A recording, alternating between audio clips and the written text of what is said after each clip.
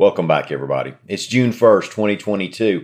We'll talk about hurricane season. We'll talk about as close an election as you can have and not be tied, and we'll talk about the evolution of shopping at a shopping mall. My name's Ike Morgan, and we're down in Alabama. Well, a lot of people, myself included, will tell you that June is the greatest time of the year. It's warming up, but it's not so hot yet. We can't stand it. The yellow flies are going away. For those that applies to, you know what I'm talking about. It's deep in the heart of baseball season, and college is in its playoffs.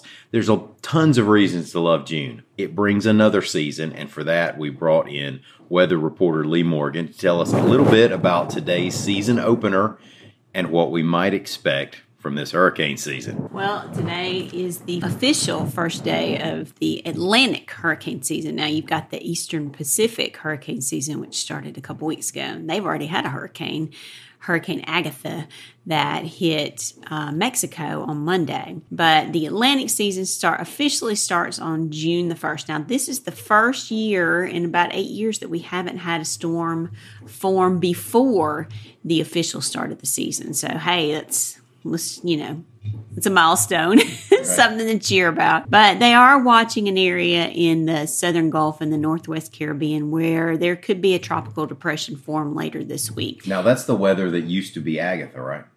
It's part of it. Now, Agatha hit Mexico as a strong Category 2 hurricane, but it fell apart really quickly because that area of Mexico has got some higher terrain. It's rough on a tropical system, so it fell apart. But some of the energy from what was Agatha is feeding into this potential disturbance. And they're thinking it could become a depression by Friday. And those in South Florida, the Keys, Cuba, might have to keep an eye on it this weekend because it could bring some rain. Now, early season storms like this typically aren't very strong, so there's nothing to panic about. NOAA is forecasting, again, another above average hurricane season for the Atlantic this year. That means, a typical season has about 14 named storms, 7 hurricanes, and 3 major hurricanes.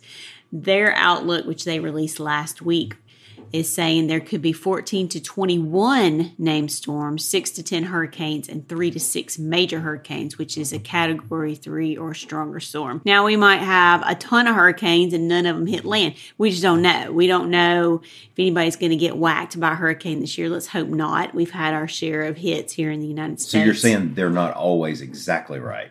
Not always exactly right. Well, they have a good idea when it comes to the number, not where they can't predict. Right. There's no way you can predict where a storm's going to form and where it's going to go. So it's just a reminder, it's time to get your stuff together, get all your supplies, because as I've said before, you don't want to be standing in line at the Home Depot waiting for plywood, as a major hurricane is barreling down. And I've been there before, and it was not a pretty picture. And if you priced plywood this year, you don't ever want to be in line waiting for plywood. That's true. Y'all on the coast and inland here, just keep an eye out. It's that time of year. Have your plan in place. Check your insurance. Make sure it's up to date, because I understand that flood insurance takes about 30 days to become active, so you need to get that taken care of. All right. Thanks, Lee. And we appreciate you for spending some time with us. No problem. Here's something to bolster the every vote count argument. After provisional ballots were counted in the Alabama State Senate District 27 Republican primary election, challenger Jay Hovey had finished ahead of 3-term State Senator Tom Whatley of Auburn by 1 vote. Reports AL.com's Mike Kaysen. Hovey led by 4 votes before the provisional ballots were counted by canvassing boards in Lee, Russell, and Tallapoosa counties. Whatley gained 3 net votes during the counting, but couldn't quite close the gap. He has today to file a challenge if he chooses. Otherwise, Whatley becomes the only incumbent to lose a state Senate race in the primary this year. Another close one to reach a runoff took place in Alabama House District 2. That's in Limestone and Lauderdale counties. Ben Harrison led 3 other candidates in that one. But to reach the runoff, Jason Spencer Black finished second ahead of Kimberly Butler by only 5 votes.